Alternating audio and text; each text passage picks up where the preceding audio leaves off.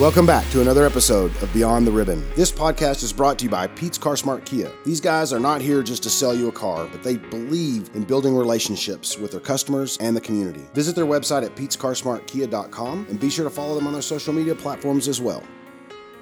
Hey everyone, welcome to this week's episode of Beyond the Ribbon. My name is Ryan Parnell, and as always, I'm joined by my co-host and oncology nurse, Pam McMillan. Hey Ryan, how are you today? Pam, I'm doing great. And you? I'm good. Hey, what's our favorite word around here? Favorite word in terms of podcast words or favorite word in terms of survivorship words? Probably podcasts. Podcast. Well, that has to be communication. You know, I think of our favorite two words as communication and free, right? Yeah, that was going to be my second choice. That was definitely my second choice because that is what we offer is free stuff. That's right. But sometimes communication can be hard, especially whenever you're in a relationship. I know marriage, it takes a lot of communicating. Boy, does it. Yes. But then add on the stresses of a diagnosis. Yes. That can be hard. Yeah. And I know, Pam, you tend to work with a lot of our survivors, going over their treatment summaries and care plans, and this comes up. And so it's by no happenstance why we're discussing that today, right?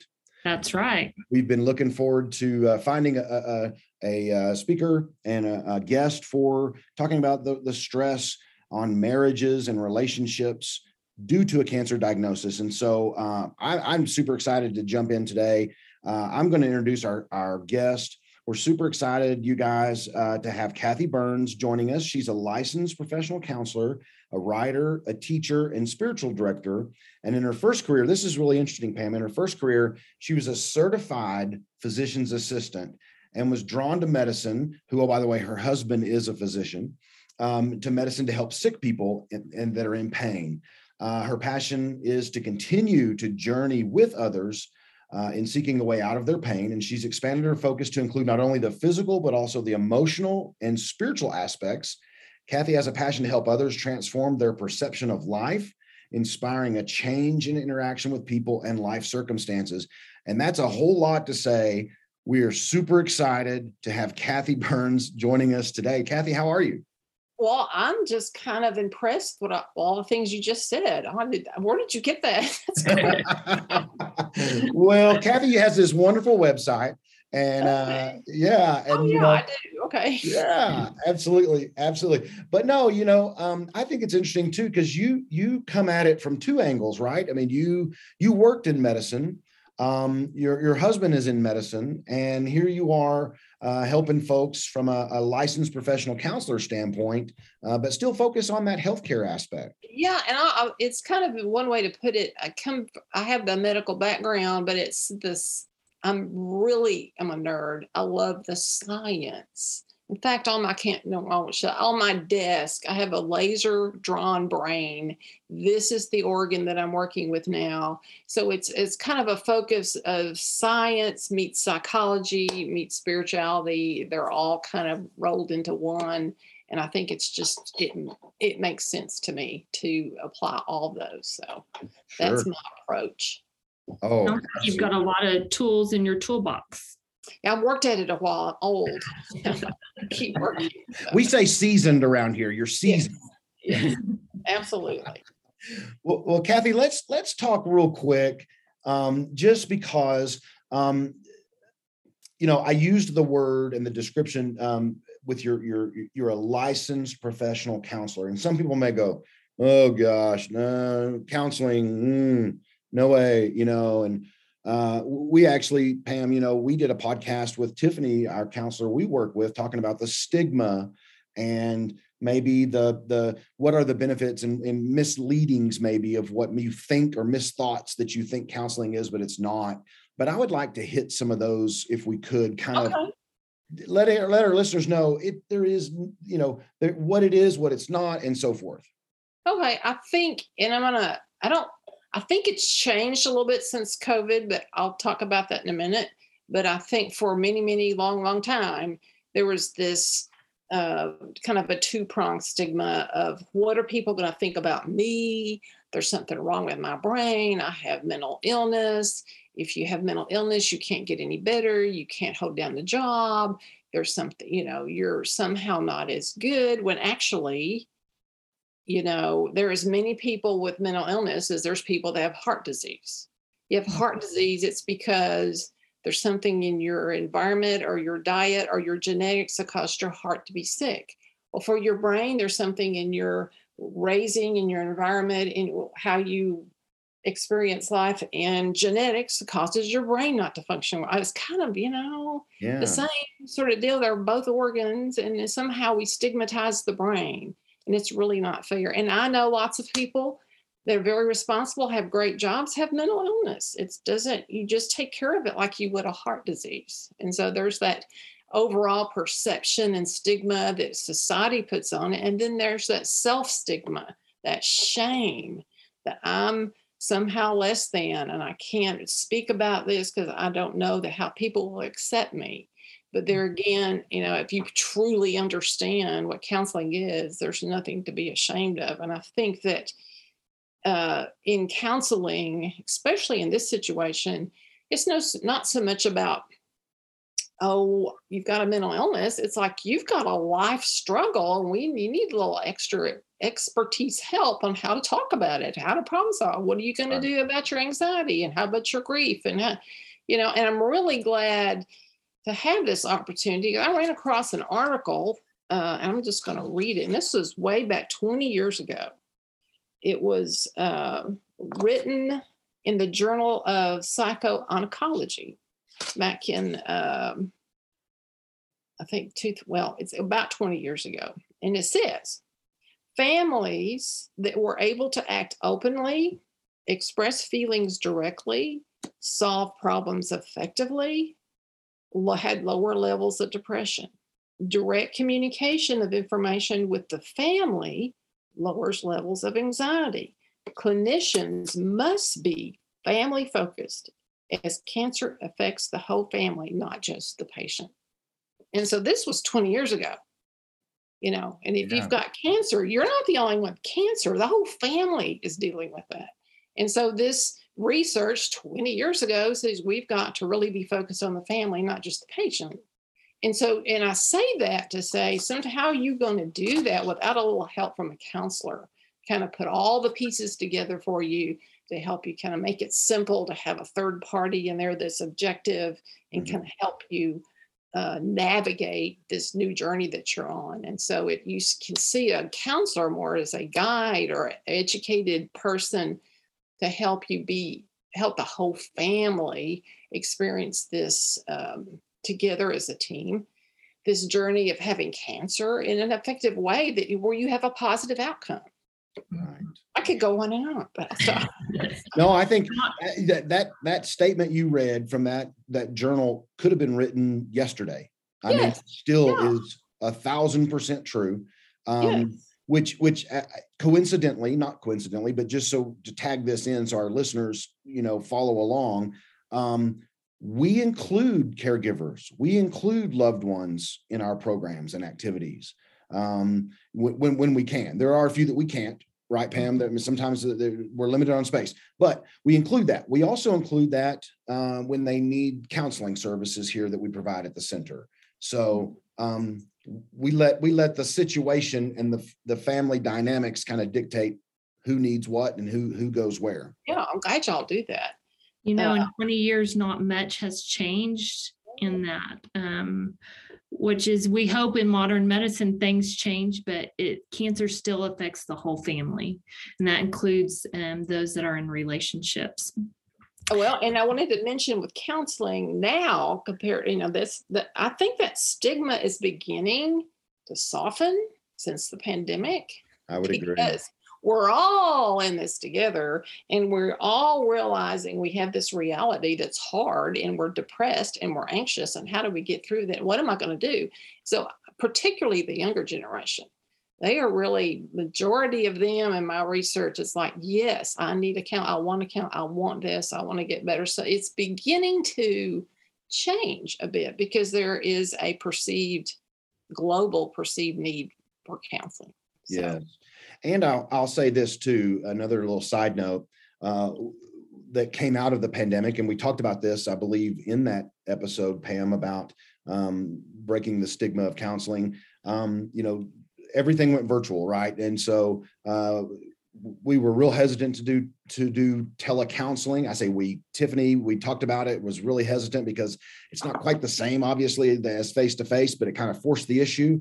And actually, it's been wonderful to do telecounseling. Amen. And it's opened doors to people who wouldn't otherwise have time because maybe they're working and couldn't be there. And they go out to their car and have lunch while they're doing their counseling visit with Tiffany on the phone virtually. So we're very flexible, you guys that are listening, just so you know. Bottom line is basically we're here to help you, and we want to make sure that we walk this journey with you. Yeah, and the individual counseling is important, and I don't know if we get to this, but I think also for families, there's group counseling, there's support groups, which I think y'all probably have. We do.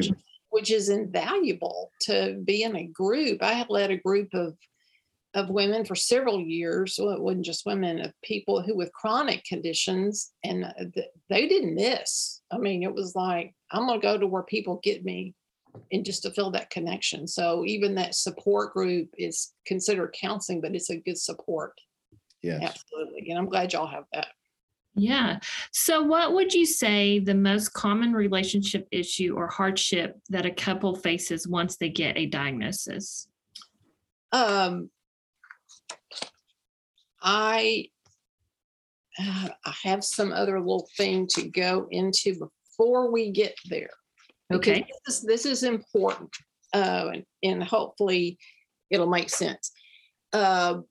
I think that any kind of situation or problem that we have, it's going to be our mindset in which we have as we go into it. I'm sorry to interrupt the flow, but I had this in my mind, but it came to me as we sat down. Cancer is a crisis. Mm-hmm. And it sets you back. But it's interesting, and I have a textbook. I'll just show y'all, but this is interesting. This is a crisis textbook, but it has these Chinese characters on there. What is that about? Well, the two characters mean danger and opportunity. So in a crisis can be an opportunity. So as we begin to talk about these problems that people face and what are the crucial ones, we need to have the mindset, what kind of opportunity does this present to me? This is a crisis, but I can grow from this. That resilient sort of mindset. So I just want to kind of put a tag in there that this is our approach, is having that positive mindset. And I want to do two things with that. Then I'll go into the problems. Is that, first of all, just this month, there was a article that came out about Tim Keller, who has cancer. And Tim Keller's written dozens of books. He was a pastor in New York City. He started a church back in '89. It's just the Redeemer, all this stuff. Well, a quote from him is he's diagnosed with pancreatic cancer. He had less than a year to live. He's lived 2 years now. The first thing he said, first time he was diagnosed, he was upset with God just a little bit. But as he got settled in, he began to say, I really need to focus on my life now. I realized it wasn't right to come to the end of our lives without improving our marriage. He pointed to his marriage right off the bat. What were those things that she had been able to talk about? Because I didn't respond well. She'd give up.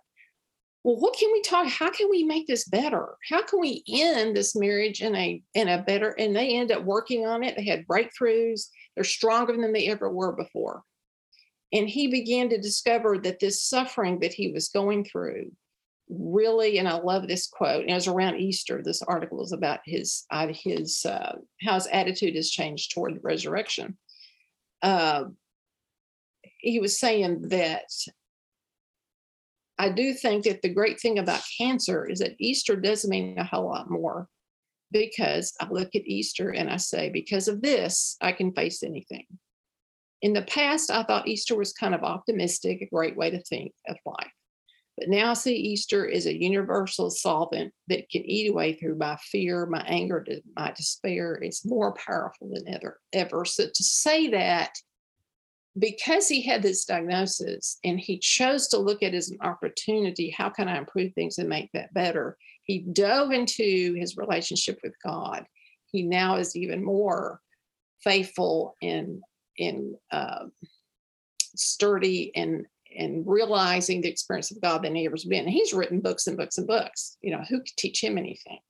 But it was because he had this crisis. So I want to just give one scripture, and then we'll dive into what all the problems are. Yes. And a scripture that speaks directly to that, 2 Corinthians 12, verses 7 through 10. And this is the Message.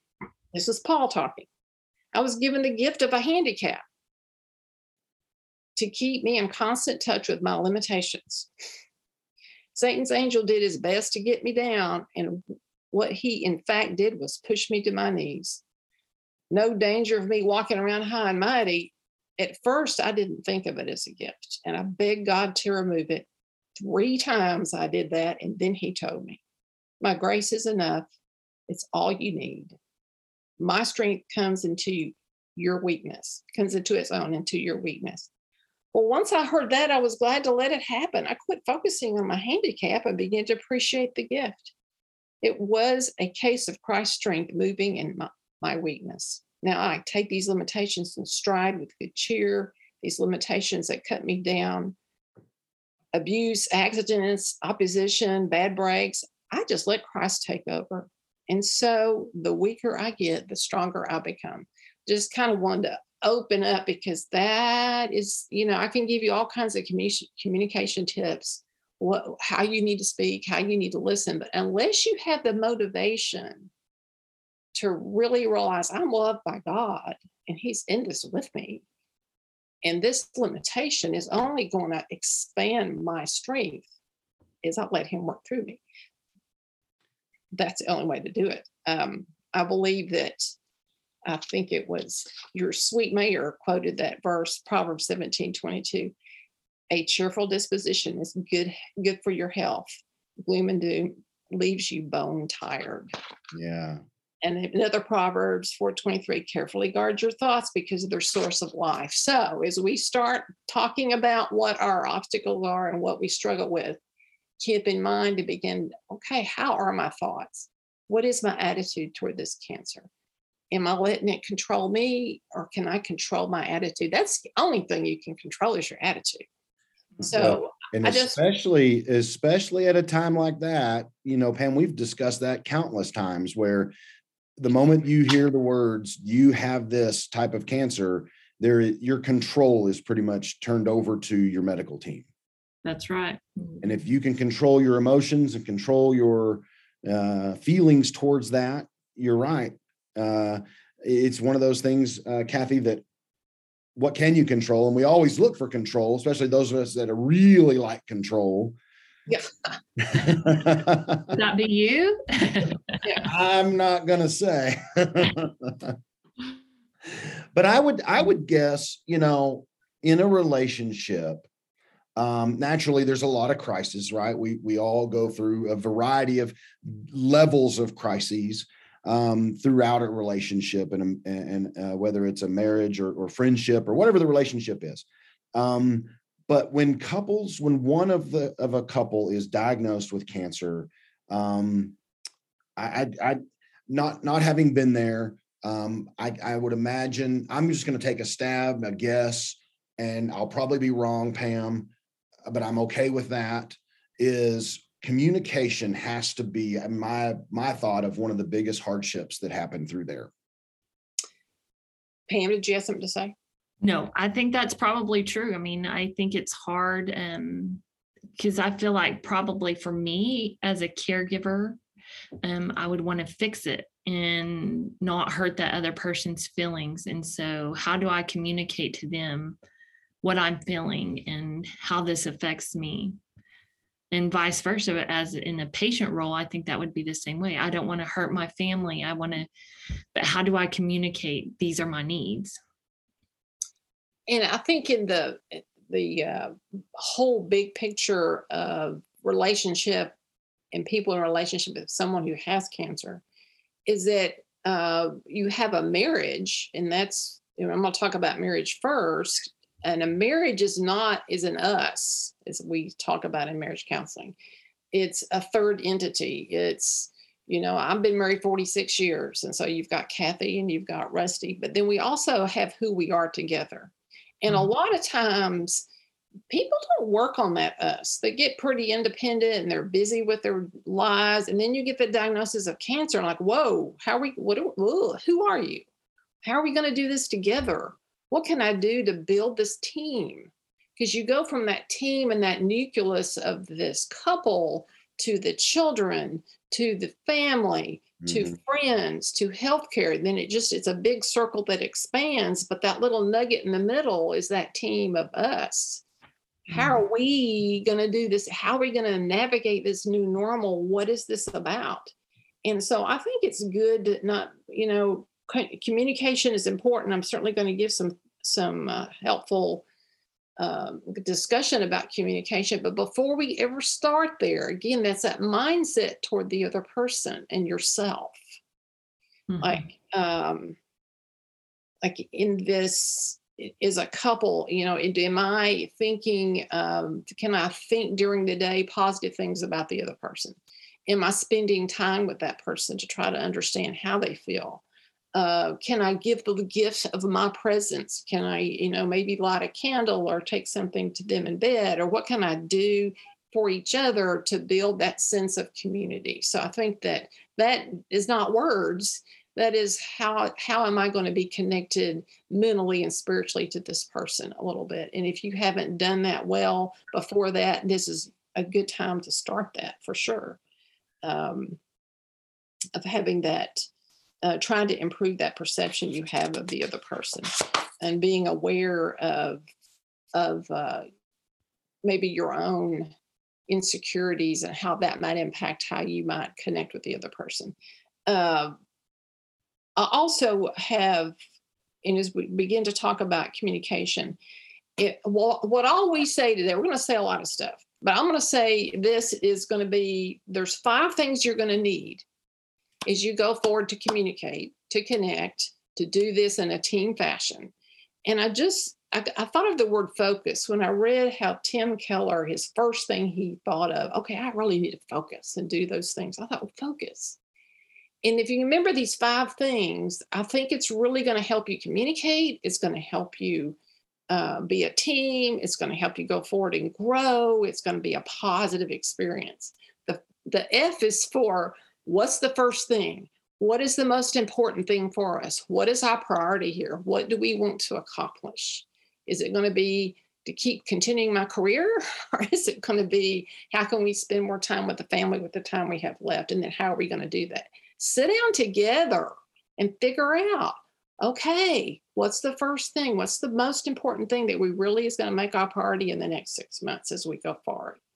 The O stands for to be open, to be transparent, to don't stuff things in. There's a book written back in 2000, Beyond Chaos. And this was Greg P. Byrne, and he was writing about being a caregiver to his wife who had a serious illness. And the very first page, almost the first paragraph in his preface, he begins to realize after several years, he wasn't open. He wasn't expressing his own feelings. He didn't even know how he felt. He was so busy doing things, he was totally unaware. And so by being open and vulnerable and sharing and not stuffing and having that sort of flexibility about you is going to be important if you want to grow and go forward.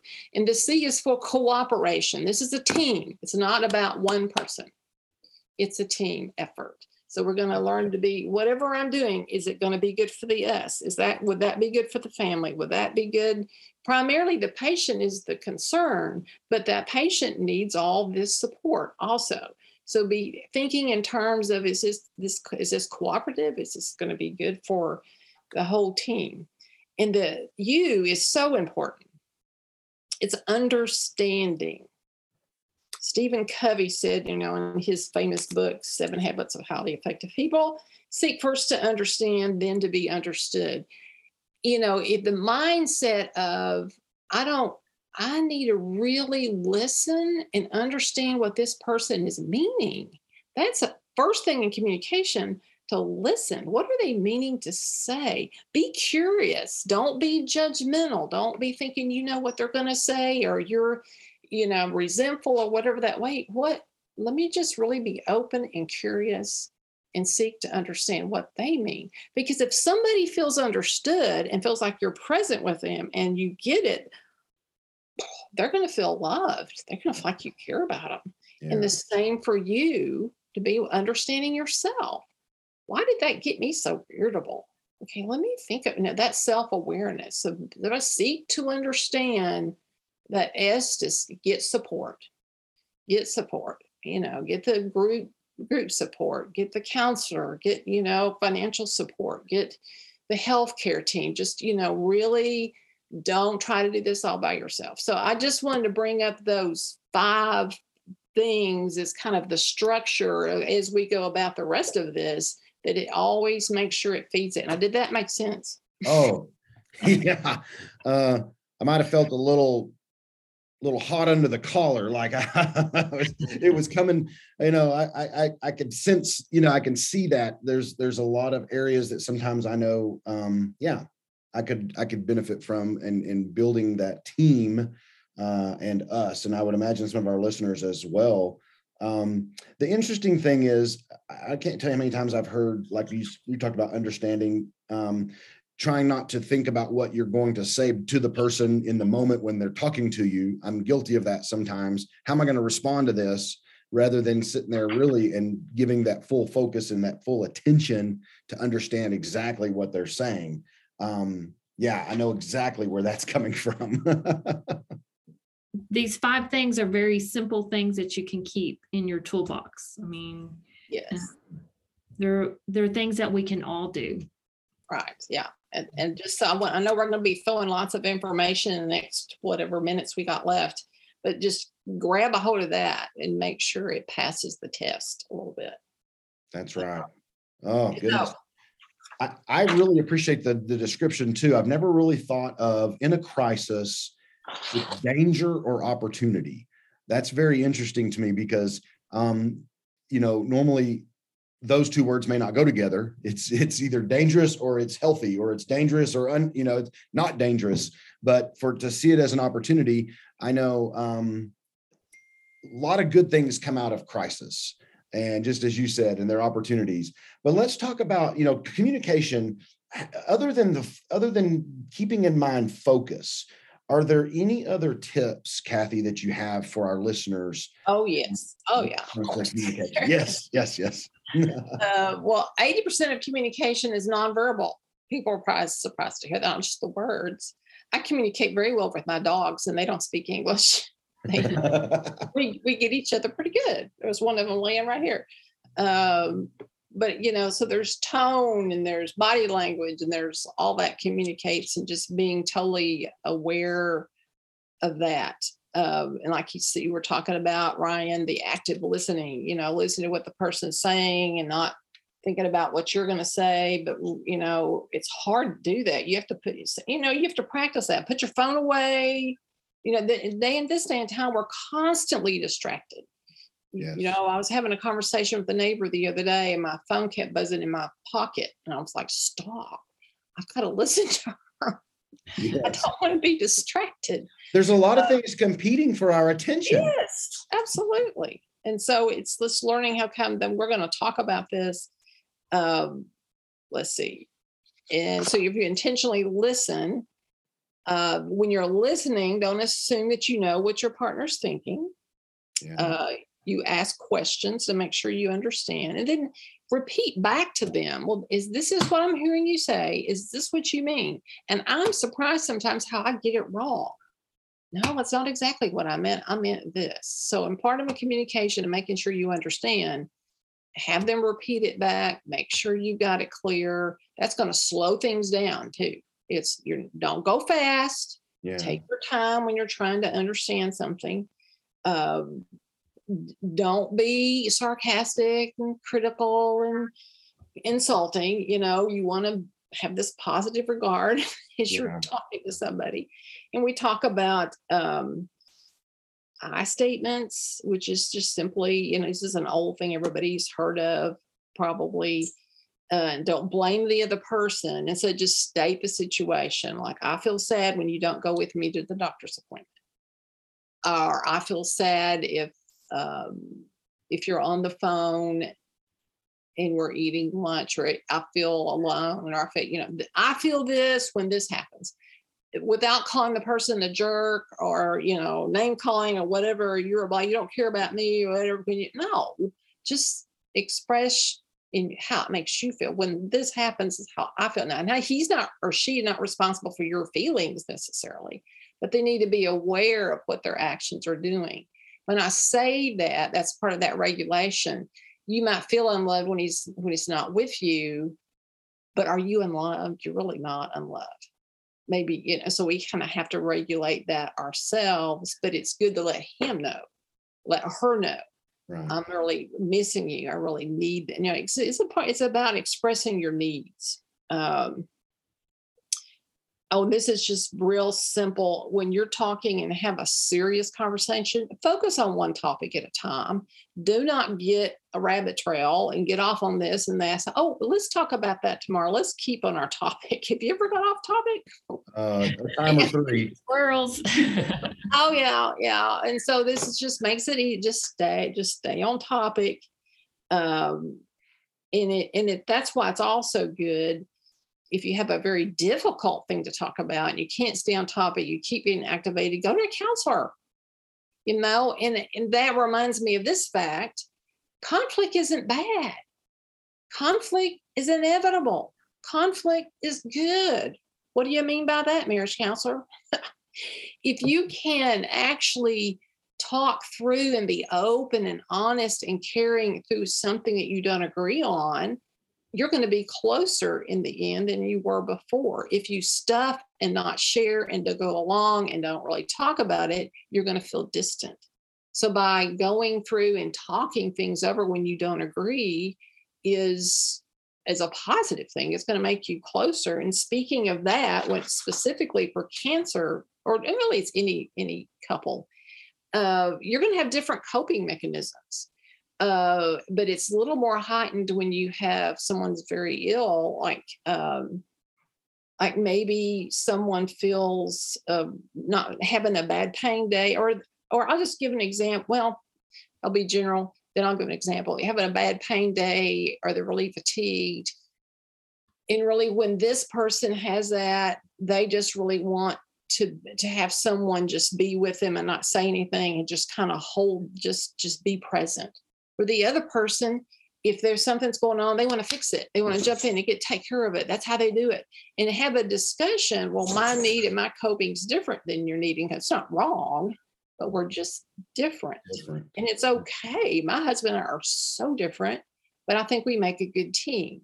He's more logical and black and white. I'm the counselor. I'm emotive and more emotionally connected. But together. So be able to talk about your differences without it causing a big rift. And I just wanted to give an example. And my mother had cancer, and she had just gotten the word they weren't going to have any more treatment. It was over, and it was time for hospice. And so she was ready. She was all good for that. Well, my dad, who's a chemical engineer, he's an inventor. He's in his 80s. He doesn't know how to emotionally emote whatsoever. Well, he gets up and gets his little briefcase and says, "Where are you going?" "I'm going down to the library, see if I can't read something about this and see if we can figure this out."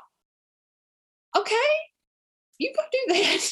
Yeah. That's how he always dealt with problems. I got to go fix it. Figure it out. Mm-hmm. And my mom at this point was relieved, but she didn't really want to talk about it. She just wanted somebody to be with her. I was there. So we just sat quietly and watched whatever. And you just, so communicating about what you need is important, and not getting offended by that, because people are going to be different. But a couple of fun things that you need to make sure you do Don't always talk about the cancer.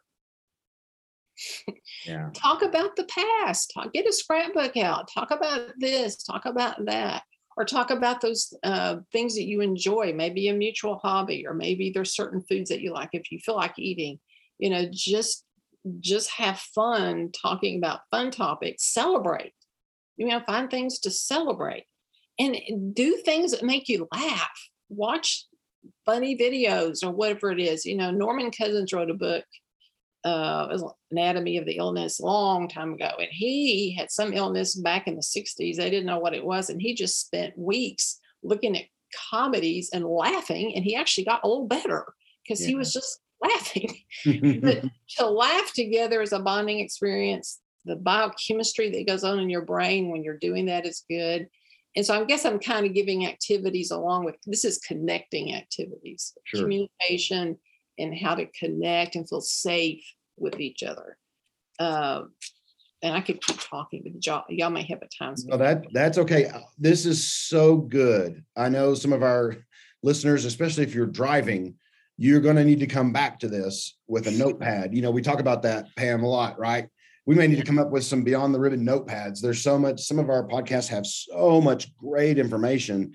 You need to take some notes. And just like this, I mean, it's easy to remember the word focus, but you may not remember what every one of the letters stand for. But definitely go back and follow up on this. Kathy, some of the things that we know that we have dealt with here at the Survivorship Center with some folks and visiting with, and when one is diagnosed and they have children, and they have an extended family and all of those. Let's kind of dive in, if we can, to some of the other challenges that our couples and marriages may face. Okay. Let's start with the children, and then I'm going to just maybe talk about some practical things on how to involve some of the other family members. Children need to be in the loop. Children need to know a little bit about what's going on. They know that something important, depending their age, they know that something important is happening. They hear people talking, but they don't know what they're talking about. And so then their imagination can just go, well, I wonder what, they need to be told in a way they can understand. A 3-year-old is told something differently than a 10-year-old, because they're all part of this environment. And the more that they know and understand, the less anxious they're going to be.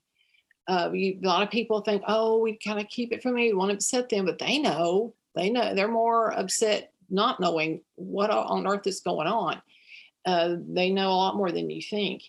And when you talk to them, and a counselor can help you make it age appropriate, you might even be seeing their behavior change a little bit. A little child is going to be a little more impulsive and clingy, and they don't know what's going on.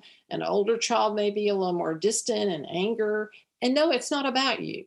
They're trying to deal with this too. They have their own coping mechanisms trying to understand what's happening. I think it's good not only to tell them or communicate to them, but give them a purpose. Give them, mommy's going to really need you to help her with dinner.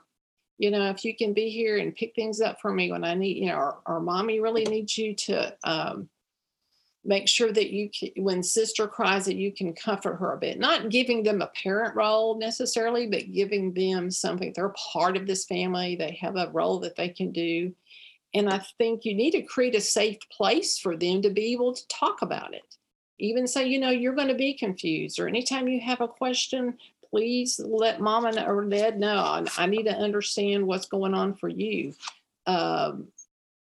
They need to have their schedules kind of the same. Don't disrupt their schedule too much if you can.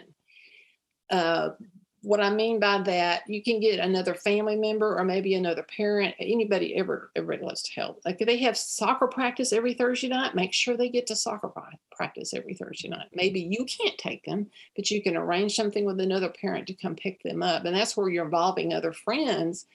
I don't know very many people that mind helping out. Right. And that's specifically something they can do. So try not to disrupt their schedules. Try to be sensitive to those things that they need. Each child is different. I had one child, he likes touch. he likes back rubs and physical touch. And another child, she likes those words of affirmation, and she would try to do those. And so you still continue to pour into them, particularly because they want to feel like they're part of the family. That's right.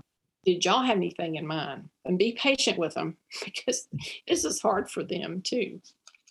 And I don't think you can sugarcoat the situation at hand. And that's why it's important for patients, if they have children and need help talking to their children, that they give us a call, because they can get in with Tiffany and get some counseling to help that situation. Yeah. And, just as you said, Kathy, I think it's important too, just to kind of try to keep it as normal as possible with those kiddos. Like you said, choir concert, soccer practice. And one thing, Pam, that she said that I would love to just revisit, this has come up in several of our podcasts too, about people wanting to help, and everybody wants to help, and they want to help, and they want to help. And sometimes you don't want help, and you just want, you're going to do it. But if you need help, then take advantage of that. It's okay to ask for that help. I can't remember who it was on one of our podcasts that said they wanted to pick their kids up from school. And she said, no, I want to pick my kids up from school. That's my job. I want to do that. And she was able to do that. But if you're not able to, whatever that may be, definitely that's a good opportunity to take advantage of that with those folks who want to help. Another way people can help our family members, kind of gently go into that. I don't think it's good to ever go to a doctor's appointment by yourself. Have someone go with you. Y'all and I have already talked about that. Have someone that kind of is comfortable with medicine. I mean, I've done that for people and can understand what they're talking about. Can maybe ask those questions, be those ears for you. Take a journal, make notes, have someone that will be there for you because you may be tired or hearing too much. And so find a family member, maybe who's a nurse, whatever, and to help you. I mean, finding someone that's part of your team. But you got a couple, family, friends that they will be glad to help and make this journey a little bit easier. God made us to live in community, and we need to use that community as we go forward. Right. So we talked about family stresses and the challenges of that. What other stresses do patients have? Well, they have the patients maybe have the stress of, maybe they're used to being the independent one, and now they have to be dependent. And they used to, like you were talking a while ago, Ryan, the roles and responsibilities for everyone changes. And learning how to balance that. Maybe the person who's the survivor or the helper, he's not, or it's a she, or maybe it's the mom, the wife has the cancer, and now it's the dad's problem, the dad's issue to be more of the caregiver for her and everybody else. He's not used to doing that. So she sees him doing that. She feels guilty. She feels bad. Oh my, it's time to that's when it's time to communicate. That's when it's time to talk. How can we do this differently? We're going to have to do it this way. I don't feel like doing this.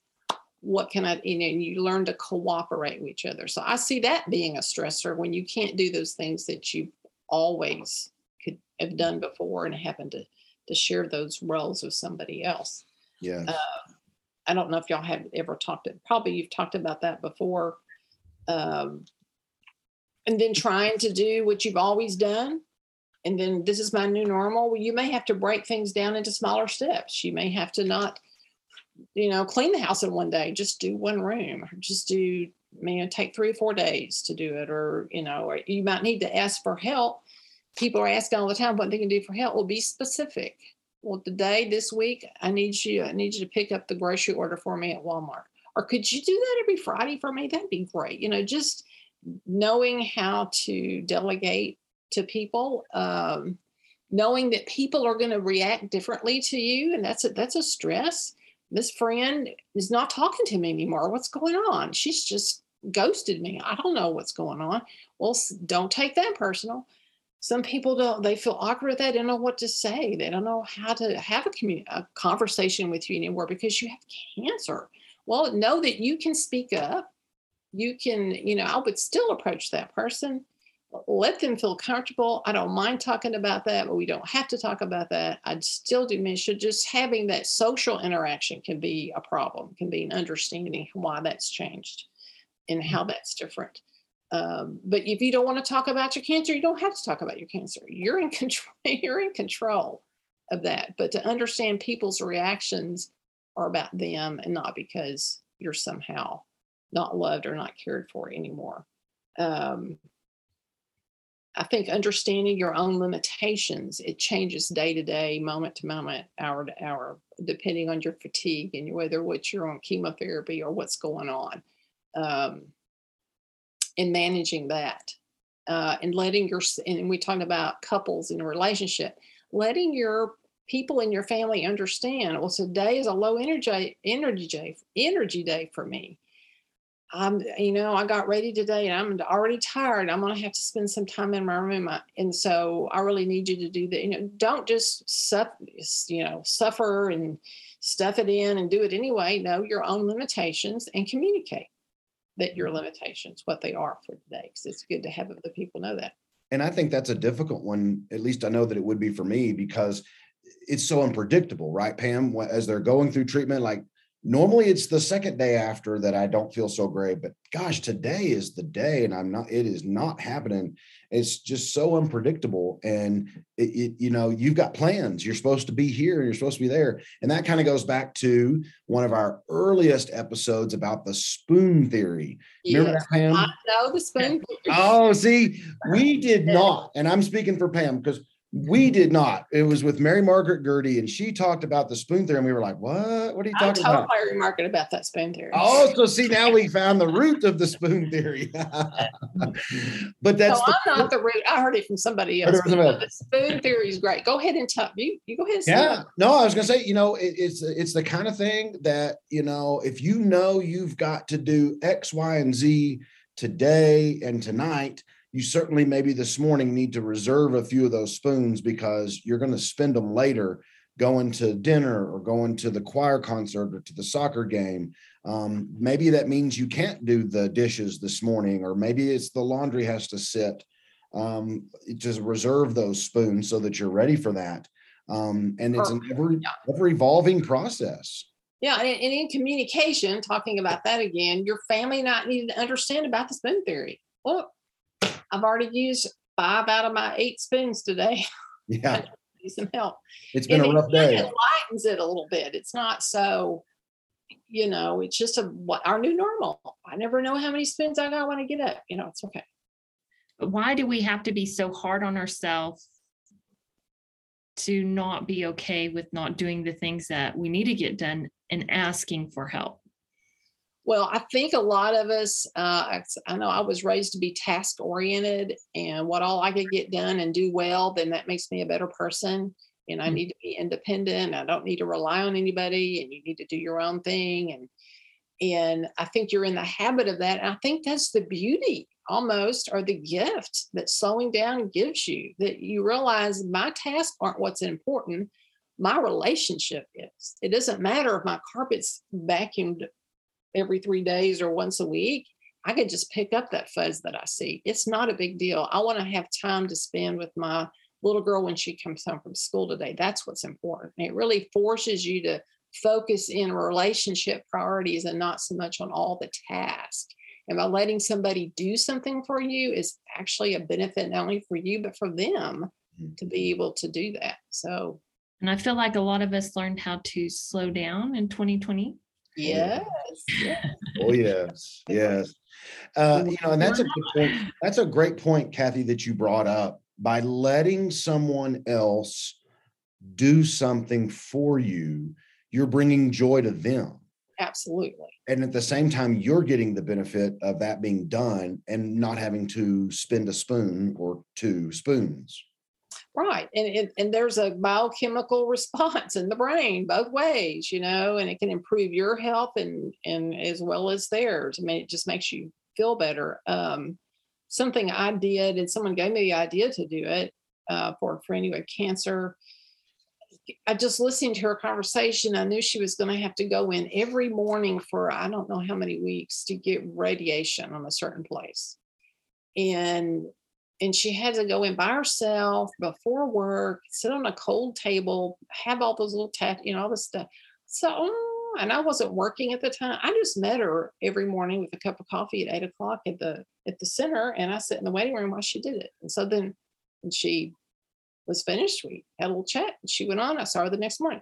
I wasn't any big deal. What, 30 minutes? But she didn't necessarily ask for it. But if you're one with the cancer and you're the patient, don't hesitate to ask a friend to be there for you if you hate to do something and to get a scan or get radiation by yourself. You learn how to communicate your needs, because emotionally that fills you. Then that makes your mindset better. You're thinking better. It has a ripple effect. And I want to mention one more tiny thing: how all this interacts. Jesus said to love your God with your heart, soul, mind, and strength. Love your neighbor as you love yourself. And these 4 things: heart, soul, mind, and strength. When we can attend to our emotion and our heart and who we feel that we are, and be attentive to that, be able to communicate that, and then connect with God, whatever that is every day, if it's songs or reading the Bible or devotional, but get connected to God, that was going to impact how you feel about yourself. And however you feel about yourself and how you're spiritually connected, your soul, it's going to determine how you think. And how you think and the thoughts that you think, thinking impacts brain chemistry more than anything I know. It's even epigenetic, which I won't go into all that, but it's powerful. And then your physical body, the more you take care of your physical body and get the rest and food and whatever you need, then you're going to think better. You're going to feel better about yourself. It's all intertwined. It's not like I'm just going to do one thing. You got to do all of them, but they're all interacting. So as you communicate to your friend, I really would love to, if you can be there for me Wednesday. I hate going by myself. That's going to do a lot for you. Mm-hmm. That's going to really benefit your overall disposition of how you face the day when you can ask for help. That's right. And that's so hard. It really is. At least sometimes I struggle with asking for help. It's like, I'm going to do it. I'm going to do it. And simply asking for help. The interesting thing, Kathy, that you talk about how all this intertwine and how it goes so closely together. It kind of goes back to a little bit of that word focus, because you talked about cooperation. It's a team. So just like cooperating of all of the things and the mind, spirit, heart, focusing on all those things. You don't have to do this alone. And that shifts right back, Pam, to us. That's right. We are here for you. There's a lot of daunting information here just because it's a lot, but it's so wonderful. But the thing of it is you do not have to go through this alone. No. Pam, we've got so many resources that cost them how much? Nothing. Free. If you're not feeling up to driving yourself to treatment today, call Chemo Cars. That's right. If you need a little laugh, you can come to Qigong. If you need a little support and learn how to communicate, support group's great. That's right. Taking care of yourself, massages. There's so much that we offer, and we are truly here for you or anyone that is going through cancer. So if you have any questions, give us a call at 806-331-2400. Yeah. And one of the things too, that I think is important for our listeners to know, Pam is not the end all be all expert, and neither is Ryan. And so what we look at is if you have something that you are needing assistance with, whether it's a financial assistance or whether it is whatever it may be, if we don't have it or we don't know where to help get that, we're going to find it for you. And that's a commitment, much like, we committed for the podcast to finding fantastic, great topics that are very relevant to the situation that you guys are in or have been in, but the same thing with resources for you guys. And then the last thing I would just say too, and I know, Kathy, I think you would probably echo this, self-care. We've touched a little bit on that, but how important is it for our listeners to remember to take care of themselves? Well, the self-care also involves everybody. Yes. And I'm thinking right now, what popped into my mind was the caregiver. that I think that it's kind of like when the oxygen mask drops down from the airplane, who's supposed to get it first?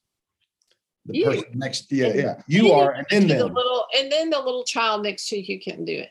If you don't take care of yourself as the caregiver, you're going to get burned out and angry and resentful, and then you can't give the loved one the care that you want to give them because you're so burned out. And so that self-care involves all those 4 areas I was talking about: your body, what you're thinking, your soul connection. It may be that you need to walk every day, and maybe you need to connect with a friend every day, or maybe you need to have some time alone, or maybe you need to go have yoga or go to a dance class, or whatever you need to do to refill because you get empty. And that's it for the cancer patient also, that they don't need to be cancer all the time. You do need to do something creative. You do need to maybe journal and write some things, because writing is a way to process that helps brain chemistry also. Or visit with a friend, an old friend you haven't talked to in a long time. Or, it's just so important to refill. That's what I see self-care is refilling of yourself. I could go on and on about self-care. It's so very important. Well, we believe in it as well. Gosh, a lot of times we talk about here at the center, we talk about, a wellness class, whether it's water exercise or whatever the case may be. But we always make sure that we tell our folks, and those of you that are listening, it's not all about, a Qigong or walking group. We have fun activities, a flower arranging class. We do outdoor hikes. We do fly fishing activities. These are all fun things, but golly, they are great for self-care. And as Kathy, you said, refilling and rebuilding kind of that mental escape. So we try to provide those as well. So this leads us to our last segment. Kathy, thank you, first of all, for sharing all your wealth of knowledge. I'm sure you have lots more to share. But let's leave our listeners with the Pete's Powerful Moment. We are sponsored by Pete's Car Smart Kia, and we would love to hear your powerful moment. Okay. What I thought of immediately when I realized you wanted me to share a powerful moment, it was a group of they were all ladies, and they all had serious illnesses. We had met for several months, and they had an MS. One of them had Lou Gehrig's. One of them had rheumatoid arthritis, lupus. A young lady had lupus, and it was all these things. And they had gathered and bonded, and the lady with the Lou Gehrig's came in her wheelchair, because we had watched her gradually deteriorate over the weeks, but she embraced life. This lady was there when they built the what is that bridge called between South America? I'm just blanking on that. In Central America, that little bridge right there. I just blanked on it. But she was feisty. I mean, she wore beautiful wigs. She had beautiful scarves. She had elaborate skirts to cover her back. She was embracing life. Well, she came in one day, was talking about the time when just that week, guess what happened to me, girls? I slipped out of my bed because I couldn't catch myself. But when I slipped out of bed, I felt okay, but my nightgown came off. So I'm trying to crawl to the kitchen, and didn't have anything on. And my daughter-in-law came in and saw me. And so she's laughing about it. And so then another lady says, well, and she's in a scooter and has MS. Well, I remember a time when I slipped and my bra strap got hung on a cabinet door and I couldn't get off. Well, then another one. So I remember, and they started just talking about all these accidents they had because of their limitations, but they were laughing about it. They were having the best time, just kind of making, not taking themselves seriously, and enjoying the company of connecting and being with each other. Now, it was so powerful. I was the group leader, but I was sitting back with my mouth open, just amazed at their resilience and their tenacity with all that. So it can happen. And that was the beauty of connection. That was the beauty of that support group. That was a place they could go and they could be understood. So I just want to leave that word with, we talk about stress and marriage and relationships. Oh, it can be so great. It can be so good when you have the power of that connection. Finding your community to connect with is so important. Absolutely. That's right. Kathy, thank you. Gosh, Pam, well, I always say I learned something from our podcast, but there's a lot here to apply. It's one thing to learn or listen. It's another to apply, right? So we're going to leave the homework with our listeners is some application. Kind of do that self-check, right? Of how's your mindset? I loved how, Kathy, you described about, during a crisis, it's either danger or an opportunity, and to kind of check our mindset there, how we're going to go about doing that. And then also focus in on focus, using that word focus. Those are very important things, right, Pam? That's right. And I think we should also challenge them to come to a class to refuel. That's right. Yeah. We've got a lot of opportunities coming up for you guys to be a part of, whether it's something that's creative or non-creative. Sometimes there is a little creative outlet, right? Some painting, and you may say, "Oh, I'm not a painter. I'm not an artist." It doesn't matter. It doesn't matter. It does not matter. That's the most important thing. So, Kathy, thank you for joining us and for sharing lots of good information for our listeners. Gosh, I think that this may be one of the ones that people need to go back and listen to 2 or 3 times. That's right. Well, it was my pleasure to do that. I get excited about the potential that you can have even in a crisis. It's great. That's right. That's right. Well, thank you again for that. Thank you guys for listening. Thank you for joining us. And be sure and share this podcast with maybe your caregiver, your spouse. Hey, this is a good one I listened to. You ought to listen to this. And then it gives you a good opportunity to discuss the various pieces and parts of the podcast. And I know that we always reflect back on some of our other podcasts. You guys can always find our podcast on Spotify or iTunes, Apple Podcasts, and go back through. There's a wealth of information from last year that has, 52, because we did them one a week, of great opportunities for you guys to work on various pieces and parts and get resources for your tools, as Pam said earlier, your tool bag. That's right. That's right. Join us next week for another great episode.